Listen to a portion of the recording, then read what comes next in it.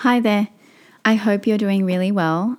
In today's recording, I'm going to spend some time looking at Sutra 114. So Chapter 1, Sutra 14 of Patanjali's Yoga Sutras.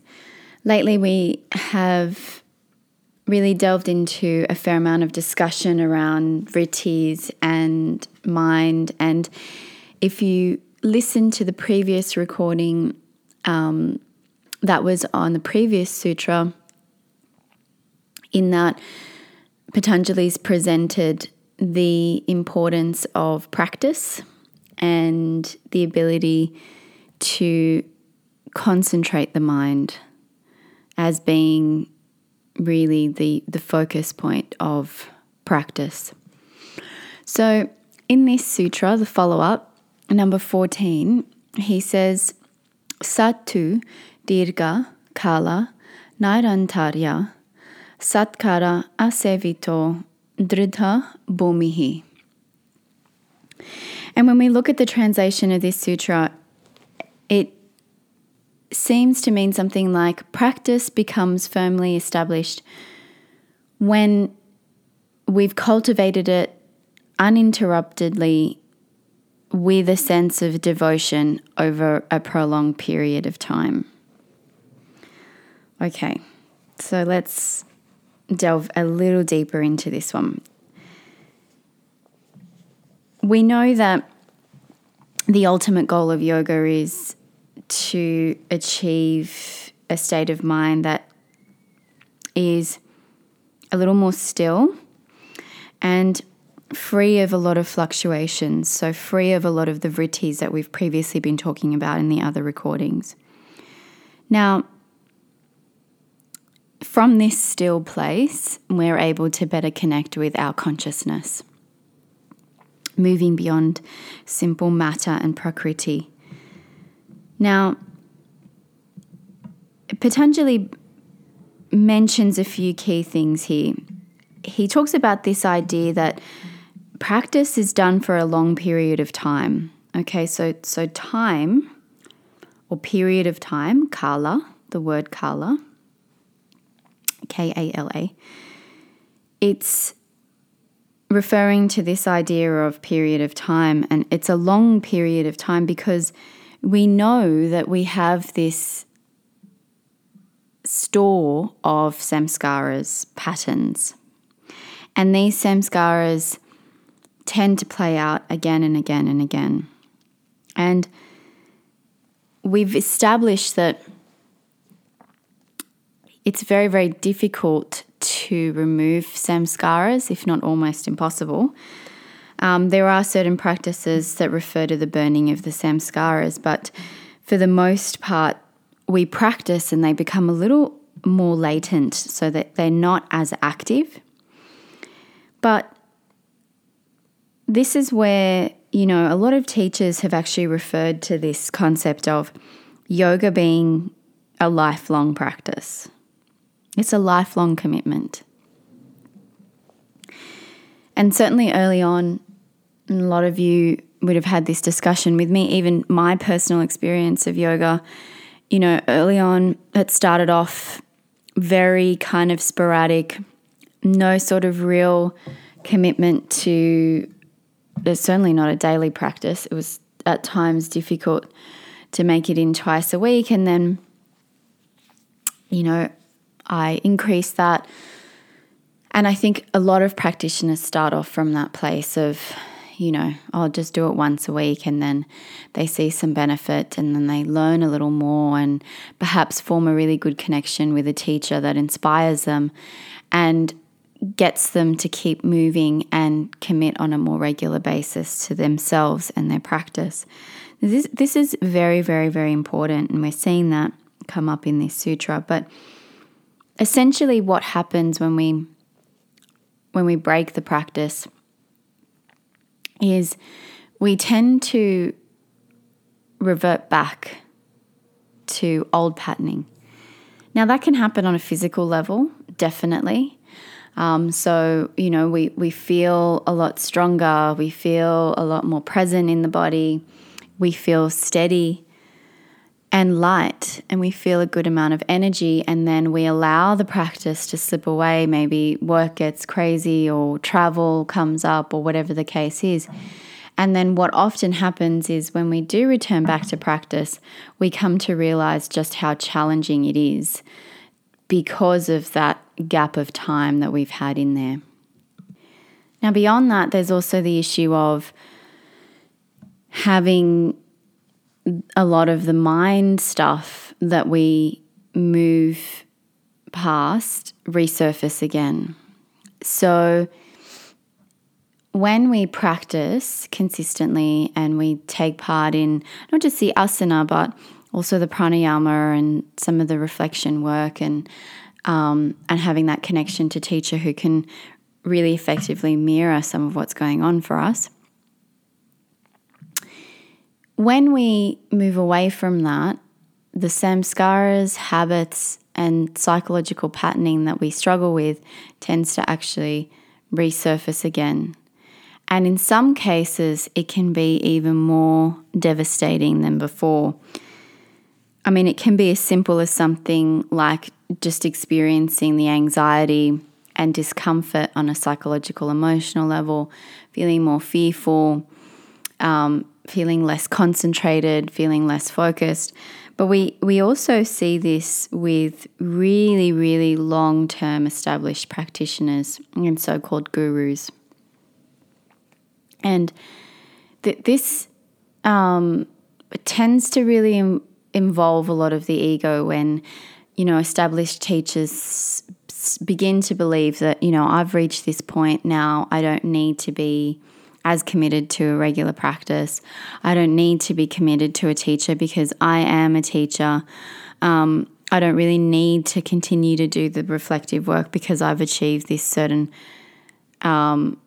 mental state or clarity, and now I'm taking the seat of the teacher. And what we often start to see is that, a lot of issues around taking advantage of others, a lot of inappropriate behavior around greed and sexual misconduct, and all of these things tend to come up and very, very damaging on the communities in which these teachers are present.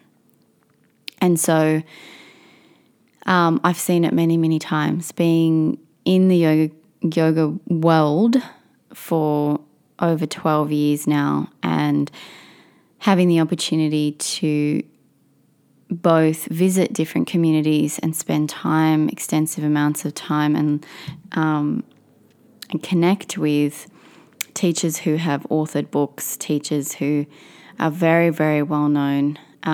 Some call them the superstar yogis. And, we're seeing that behind the curtain, perhaps it's not as it seems when they're on the open stage. A lot of other issues with drug use and those types of things as well. So just some food for thought in that when you are practicing, if you do happen to get to a certain point, maybe you have a goal of, moving beyond anxiety or moving beyond depression. And I know a lot of you that we've worked together have come to yoga for either or both of those. And it's not as simple as, okay, right, we got to this point, tick, and now move on. There needs to be a certain consistency in time, length of time, and duration of practice, according to this sutra. And when we look at some of the commentaries, they all just reiterate this, that even once we achieve the goal, and some of them even say that achieving the goal is the easy part. They say that, the state of chitta vritti nirodha really isn't that difficult to attain, that we can attain it with some effort. The difficulty is actually staying there and not slipping back.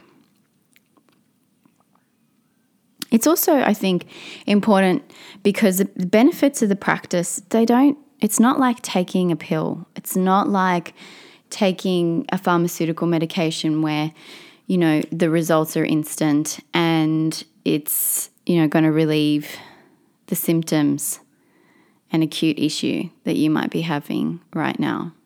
The practice has a cumulative effect.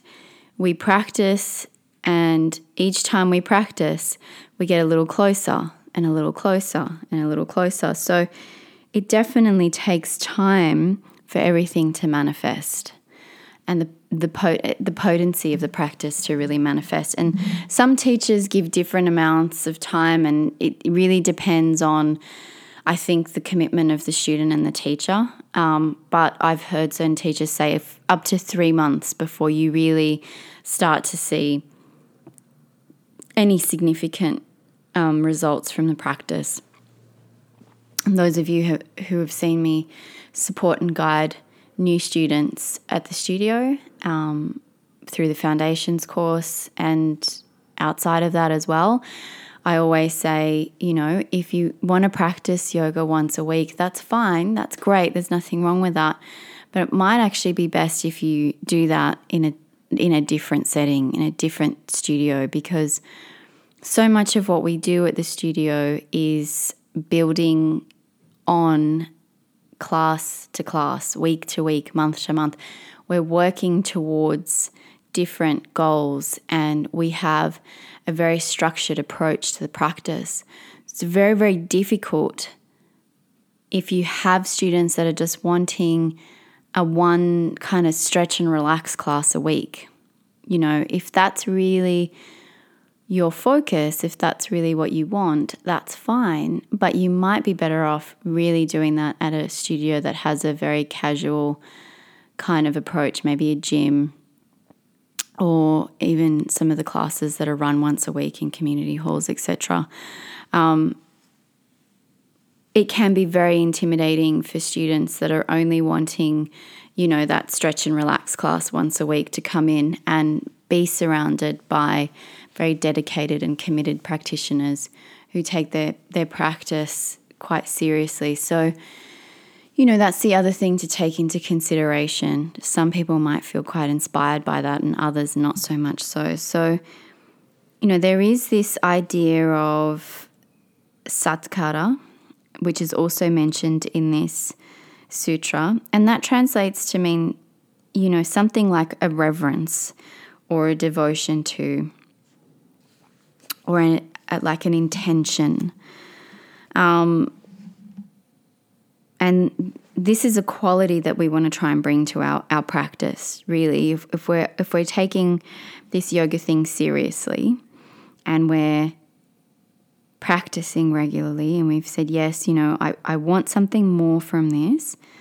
I want to move closer towards my true self and feeling very balanced, mind, body, and soul, then we need to come in with this sense of devotion and this intention to do so.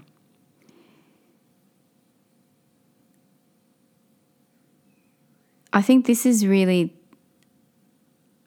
one of the biggest benefits of learning a specific system and a specific approach that is very clear and thought out, that has very specific procedures of teaching and of practicing and of learning. It's not just hodgepodge and slap together and whatever works and just because and I was being creative with it. No.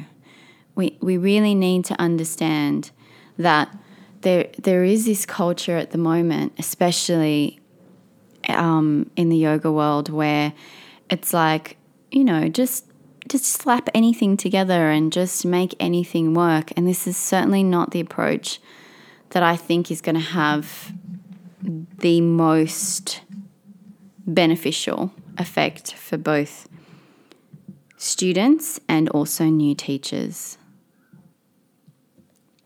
And when I spend time with my teacher, It never ceases to amaze me just how particular he is about the application of certain asana and certain pranayama and certain tools and the sequence in which they're taught and to whom they're taught and how they're taught and the language that's used when they're taught, and the attitude of the teacher towards student.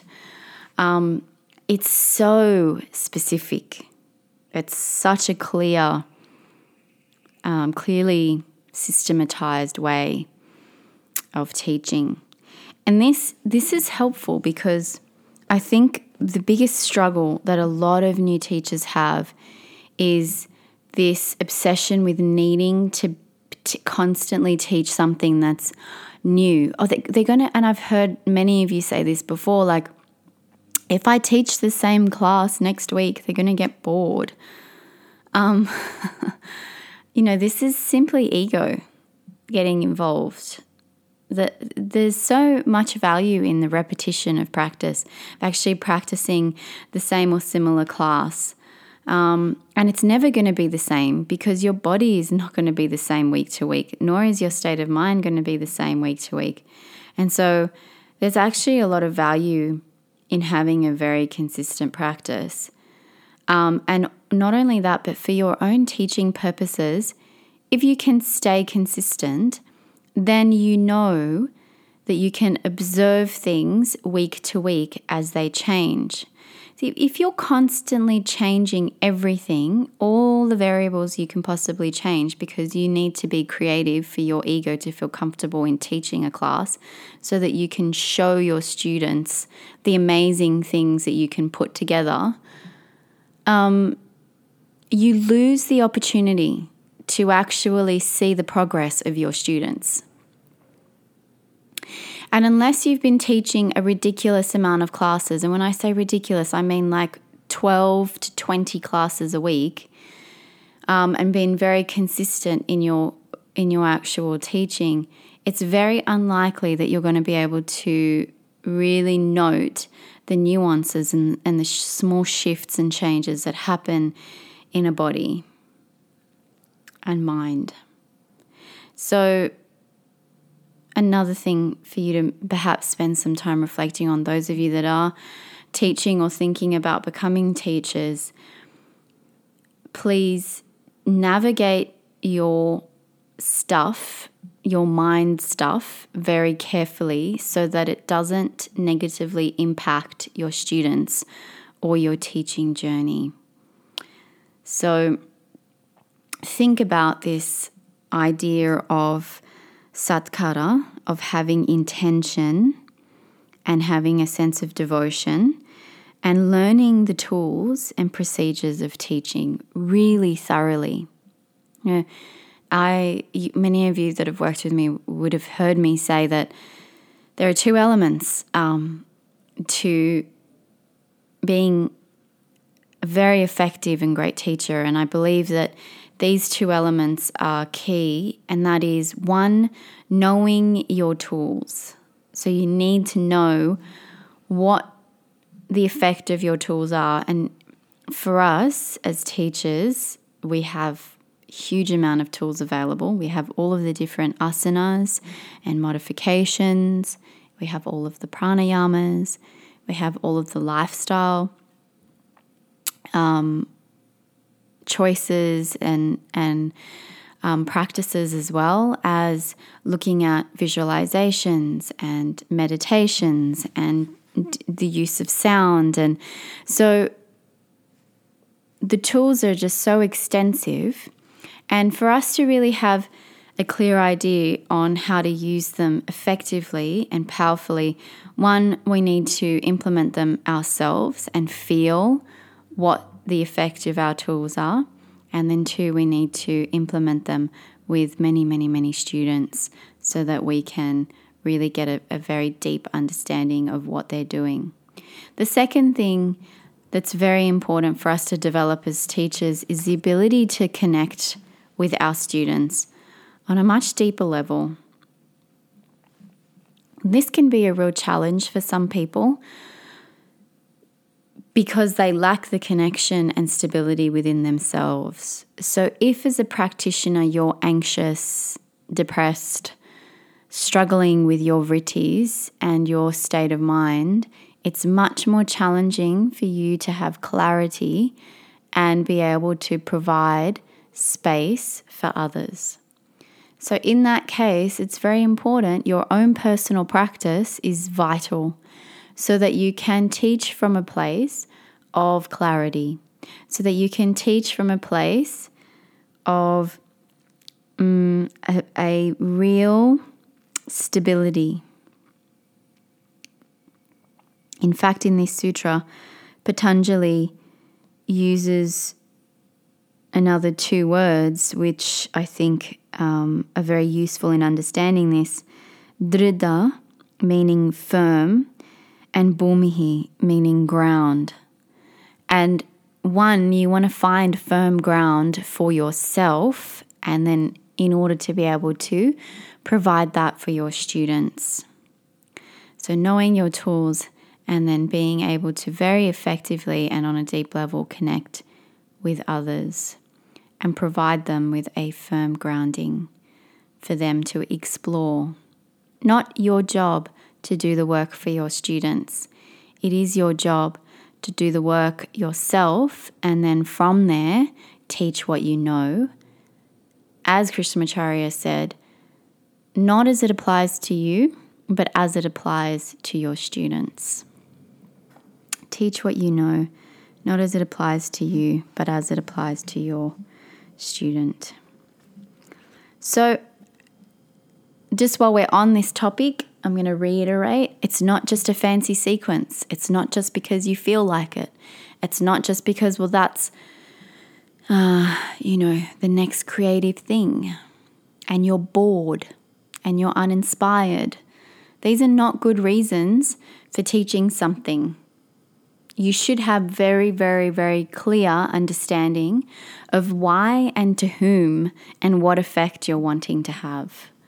So, this is, just understand that whenever you come from a place like that, it's monkey mind stuff. This is silly.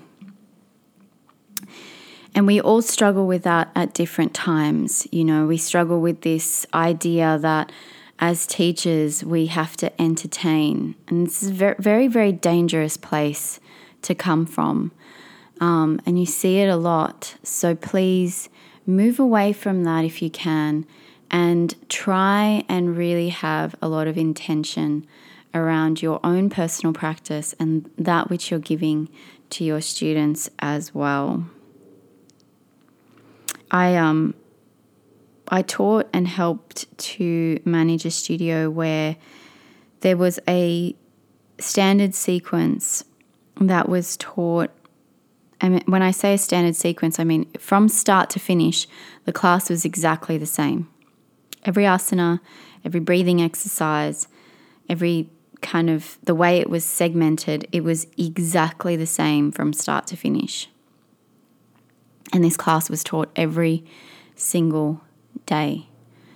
And the students who took part in practicing this same practice every day, the one thing that they consistently said was the repetition and moving through the same sequence in the same class every day really meant that they could go beyond just trying to understand what was being asked of them and go beyond the physicality of the practice and really start to discover some of the subtleties, the nuances, and the deeper aspects of practice. So just thought I'd share that with you in that it can be very, very useful if the class is well designed and well rounded for students who are attending to do similar, if not the same practices often. Just in terms of what we need to cultivate as both students and teachers, we should have a sense of eagerness and we should have a sense of motivation towards the practice. And this needs to be sustained for some period of time, obviously, because we've already established that. But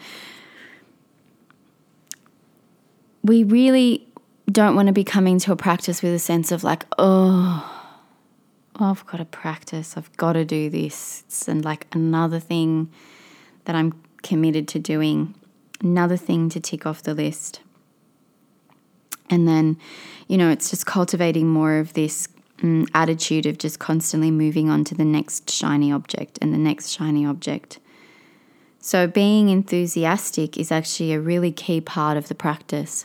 Looking forward to spending time on your mat, looking forward to moving closer and closer towards your goal, whatever that is for your practice, and just doing that with a sense of joy. We can't really pick and choose, because if we start picking and choosing, it's probably just more getting caught up in mind stuff. So it's good for us to note that the mind wants what the mind wants, not always what's best for us. And it's a good idea that we remember that. Our practice, as I mentioned, should be having a very strong and firm foundation. And we shouldn't really have to excessively worry about the practice itself, We just need to stay committed to it, and we'll get closer and closer to our goal.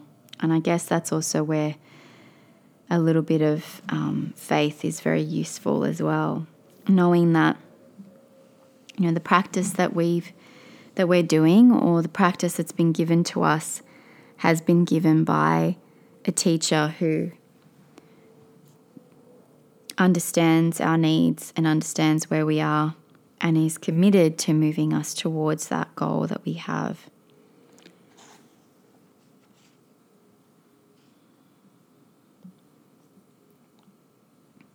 When we do happen to fall away from our practice, it might be for a week, it might be for a lot longer than a week, it's good for us to reflect on what happens during that period of time. It's inevitable, it happens. So that in itself can be a great learning. And I would suggest the next time that happens for you, that you maybe even spend some time documenting how you feel physically, emotionally, and energetically as well.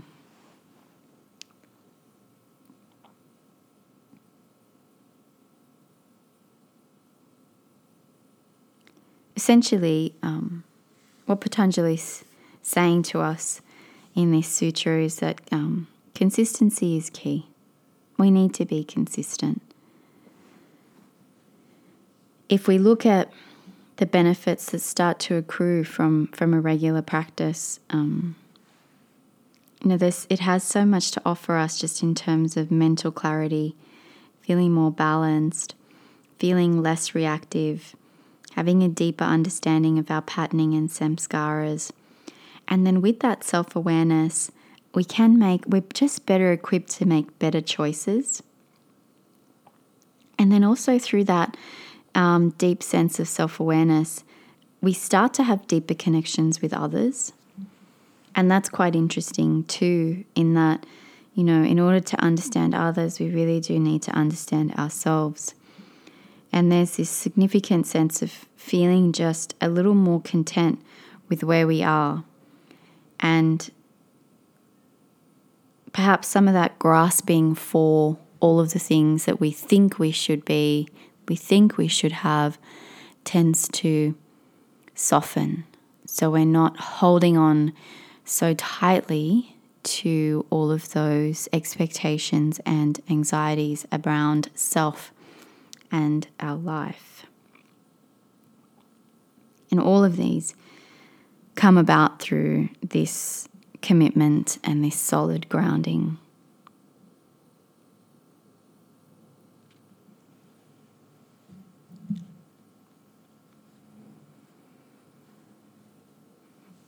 There is an element of being establishing ourselves in a way that we're, those of you that have seen me draw the pendulum swinging, this concept that the mind is constantly swinging from side to side. And what we're trying to do is move up so that swing out is a lot less and that we can return back to our center a lot faster. We are trying to become a little more unshakable. And that is that, that lesson that yoga teaches us, that things are constantly changing. It's not always going to stay the same. And that suffering comes about when we really become very attached to a certain way of being or certain things, prakriti, matter, in being just so. And then from that, any deviation, any happening in life, which is bound to occur, then causes us to become very shook up. We become very agitated. So through this uninterrupted and solid grounding that we look at in this sutra, we become unshakable.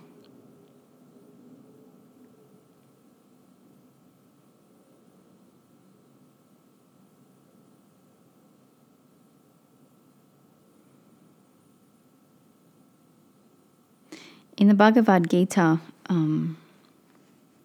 there's a reference to a yogi who commits to practice for many, many lifetimes.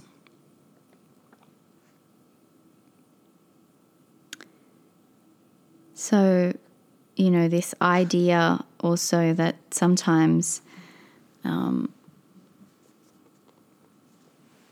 we should be able to achieve our goals of yoga, whatever it has, in 6 months, in 12 months. And certainly even with the mentorship, as many of you have seen, we put a timeline on there.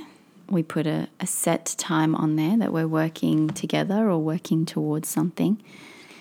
But then we soon find out that, well, actually, this is, it's not going to be done in 6 months. It's not going to be done in 12 months. Probably going to be working on this for the entirety of my time here.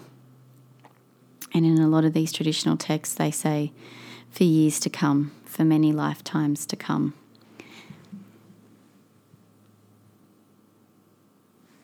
In his commentary, Misra actually mentions that the sattvic mind, which is calm and tranquil, is often overcome by rajas and tamas. And if you maintain practice, as mentioned in this sutra, eventually you will be very steadfast and concentrated. And this is, in a lot of ways, we've heard this garden analogy come up time and time again, but it is really quite perfect for this concept, in that if you have a beautiful garden with, amazing, beautiful, fragrant flowers, and you're not constantly pulling out the weeds, and you're not regularly tending to the garden and the weeds, they will grow and overcome the beautiful flowers. And the hard work of establishing the garden in the first place is so easily undone. And this is definitely the case with our yoga practice as well. So just be mindful of anyone who claims to have achieved a certain state of anything to do with mind, because it is not linear like that. It's not one straight upward trajectory. The mind, as we know, is extremely fickle. It's like the wind. It's constantly changing. And this state of, awareness can come and go very, very easily and very quickly. So if they're not engaged in their own practice and connection to their teachings, then we should really start to ask some questions about that.